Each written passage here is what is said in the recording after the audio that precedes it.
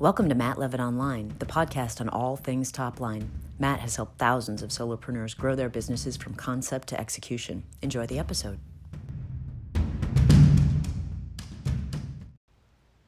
As we go out here and we build our business, we're talking to people, we're going to run into common objections.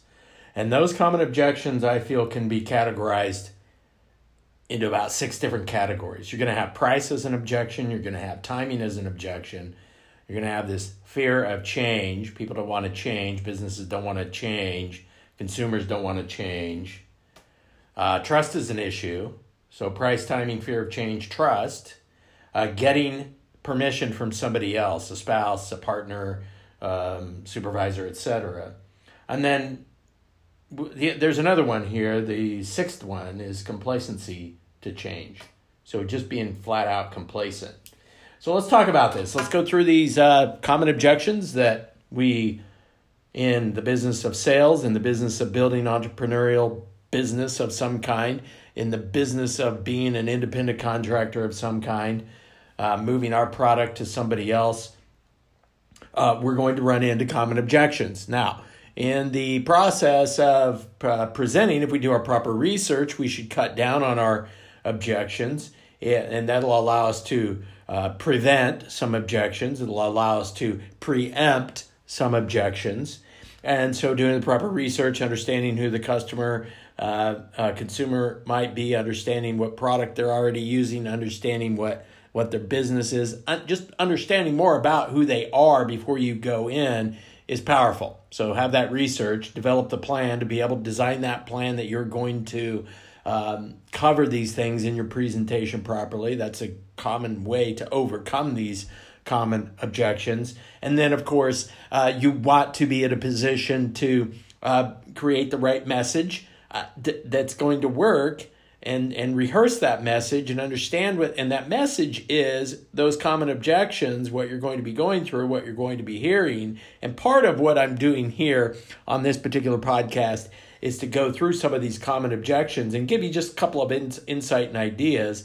And this is what I pulled off of the course that I'm in developing right now on working with objections. That's a course that I'm working on right now that's going to be out very soon. So as of this recording, for those of you that are listening to this much later than the actual recording date, probably my course is already out, working with objections. So let's talk about this. Price. You know, somebody's going to say your product costs too much. I can get it somewhere else, or I can get it from XYZ company for the same price, or maybe even a little less. You know, you run into that a lot. Price really should not be an issue, and here's why it should not be an issue. If it is an issue, then we need to overcome this ourselves many times by doing this. Number one, cover the price throughout your presentation or prior to actually meeting with them, help them understand what the price is. And many times, even though they know what the price is, it's still going to be an objection that you have to work through. All right, now let's say that you've got a nutritional supplement that you're working with, and your nutritional supplement product is more expensive than something else that's out there. One of the things that you maybe haven't pointed out is the quality of your product. One of the things that you haven't pointed out is the quality of the value of service that they're going to get by working with you. And if you're working in the nutritional supplement arena, a lot of people that are in the direct sell arena working with nutritional supplements are dealing with a product price point. I'll tell you, when I dealt with financial services, same thing, product price point. Maybe my insurance policy costs were a little bit more expensive or a little less expensive, or whatever the case may be. We're dealing with price all the time. People shopping you, automobile insurance. If you're an auto insurance agent, property and casualty agent, you're going to be shopped on price a lot. I will tell you that I buy my insurance in those arenas based on service, based on that service. So you've got to sell that service. You've got to sell what makes you superior over the competition. You need to know what your unique value is to be able to provide to customers that's going to set you apart. This is what is going to cause price to not be an issue. It has to become a non-issue for you. Okay? Now, give yourself some time. Think about that. Do some research on that and understand how you can service somebody better. What makes you unique? That's the difference here. All right, let's talk about timing. I'm too busy. Call me back in a month. Here's what I know. If somebody's too busy today, they typically are too busy a week from now, a month from now, a year from now. Chances are they're just going to be too busy. One of the things you want to do is, I understand, life is crazy right now. I understand this time of year. I understand your business is really busy right now. One of the things that our product does is it allows to free up some time. Or one of the things that I offer is I offer an implementation process that I go directly into your business and I set the whole thing up. I do all of the protocols. I do all of the training. I work through the whole process. You're not going to have to worry about any of that. Now, so timing, if that's an issue that you're dealing with, understand that you're probably going to be dealing with that a week from now, a month from now, a year from now.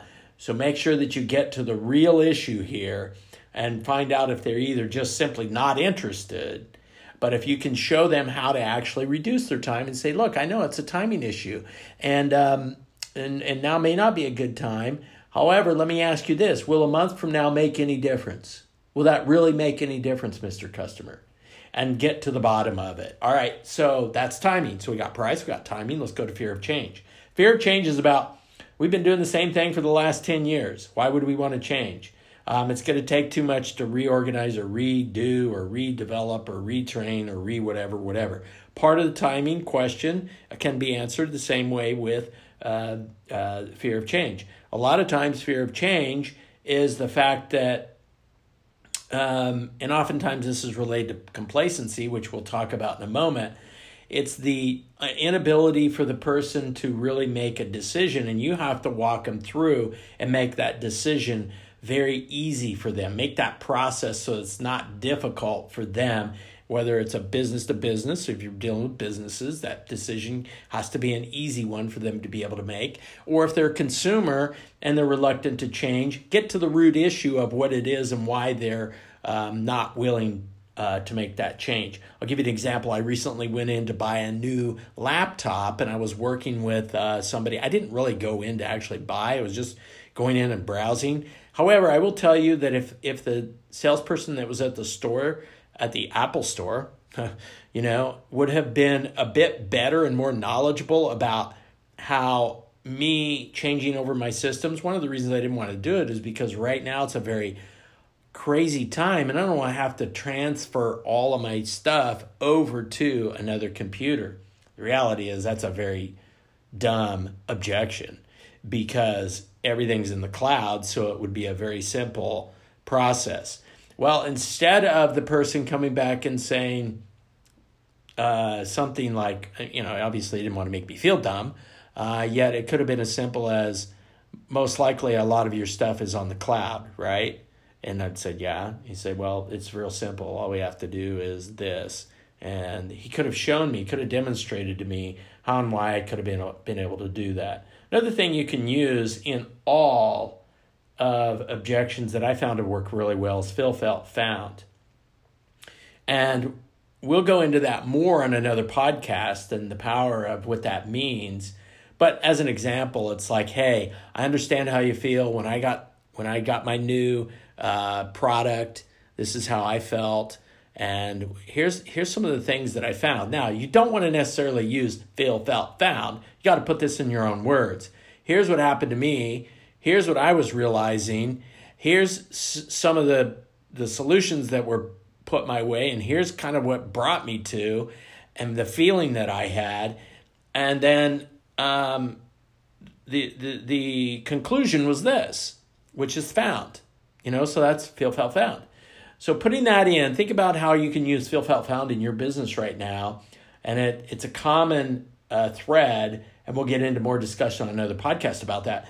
But I want to move completely through these common objections. Change really can be difficult, and so fear of change is something where you have to show interest in what it is they're doing. We talk about responding to somebody, but we got to listen to what it is that they really want and respond to them by listening, not just respond to them for what you feel, but respond to them in a way that is actually listening to what their objection is and getting back to them in a way that makes them feel comfortable and confident. And you're working through that fear with them. So you're actually using an empathetic approach to be able to work with that person. You're connected with them on their level, and you have to demonstrate that by sharing with them how this process is going to, maybe it's the implementation process, maybe, the fear of change. Maybe it's, and usually that's the case. It's usually not cost. It's usually not something else, but it's about the implementation process and making the switch over and the amount of time that it might take to actually make that happen. And one of the key things here is that you can just share, hey, cool thing is that a month from now, we do this, we get this going. A month from now, you won't even have to worry about this. Yet you're, by putting this off another month, you're simply causing yourself more headache than you deserve. And so there's a number of ways to just continue back with the process with them. Trust. Let's go through trust, because these are another one of the common objections. It's a big, big common objection. And the key is understanding and identifying what these are so you can begin to work through these objections. I want to get you feeling and understanding and you finding out, yep, Matt was right, that is one of my common objections, and here's how I've been handling it or not handling it, and here's how I could be handling it. So you want to just get familiar with what those common objections are. Trust. It seems like you know what you're doing, but how do I know you really have the necessary experience? That's a trust thing that you're going to run into. And sometimes it just takes time to build trust. Usually it does, so it may take a second or a third or a fourth time back working with them as a potential customer to get them across or over the hurdle and working through that challenge. Because trust is about, it's about people relying on your character, your ability, your strength, the truth that what you're saying is really going to be what you say you're saying. So I can encourage you that by doing lots of research, by understanding their business, by understanding them, and being able to provide testimonials and case studies is one way that you can work through and overcome this level of trust. And something you may want to do is go to my course, Making Sales Work for You, because I talk about building confidence and developing trust in that course. All right, getting permission from someone. That's another one of so price, timing, fear of change, trust, and getting permission from someone. I need to run this by my wife, my business partner, my spouse, my partner, my whatever, supervisor. This can be one of the ways to overcome and work through this objection is to make sure that everybody that's a decision maker is at the presentation.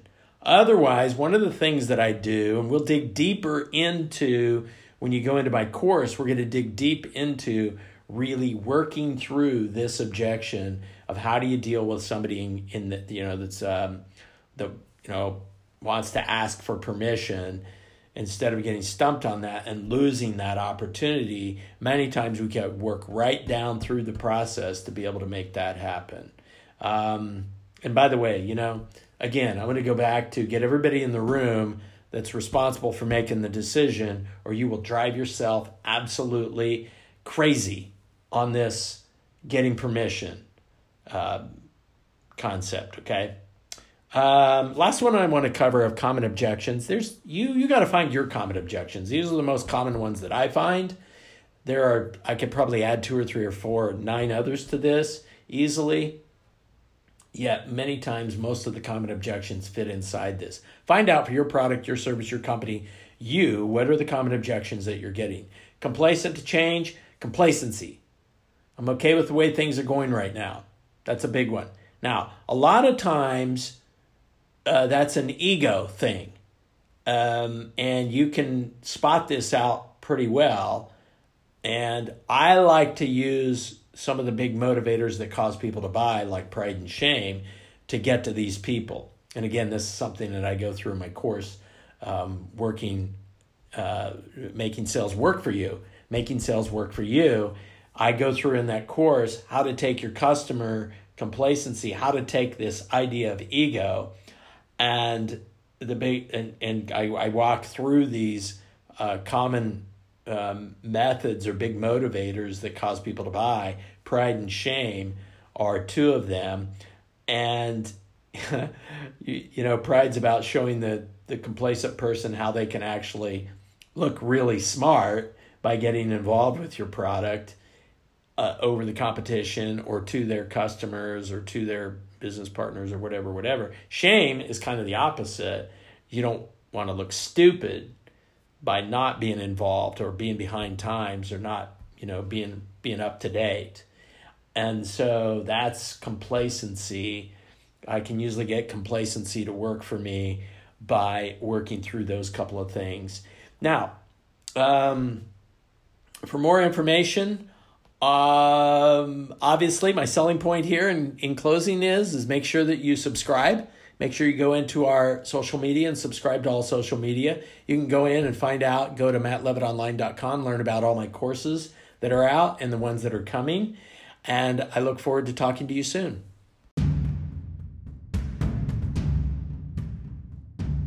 Thanks for listening. Be sure to visit mattlevitonline.com to sign up for emails and connect on social media for regular how-tos, business commentary, and more. That's mattlevitonline.com.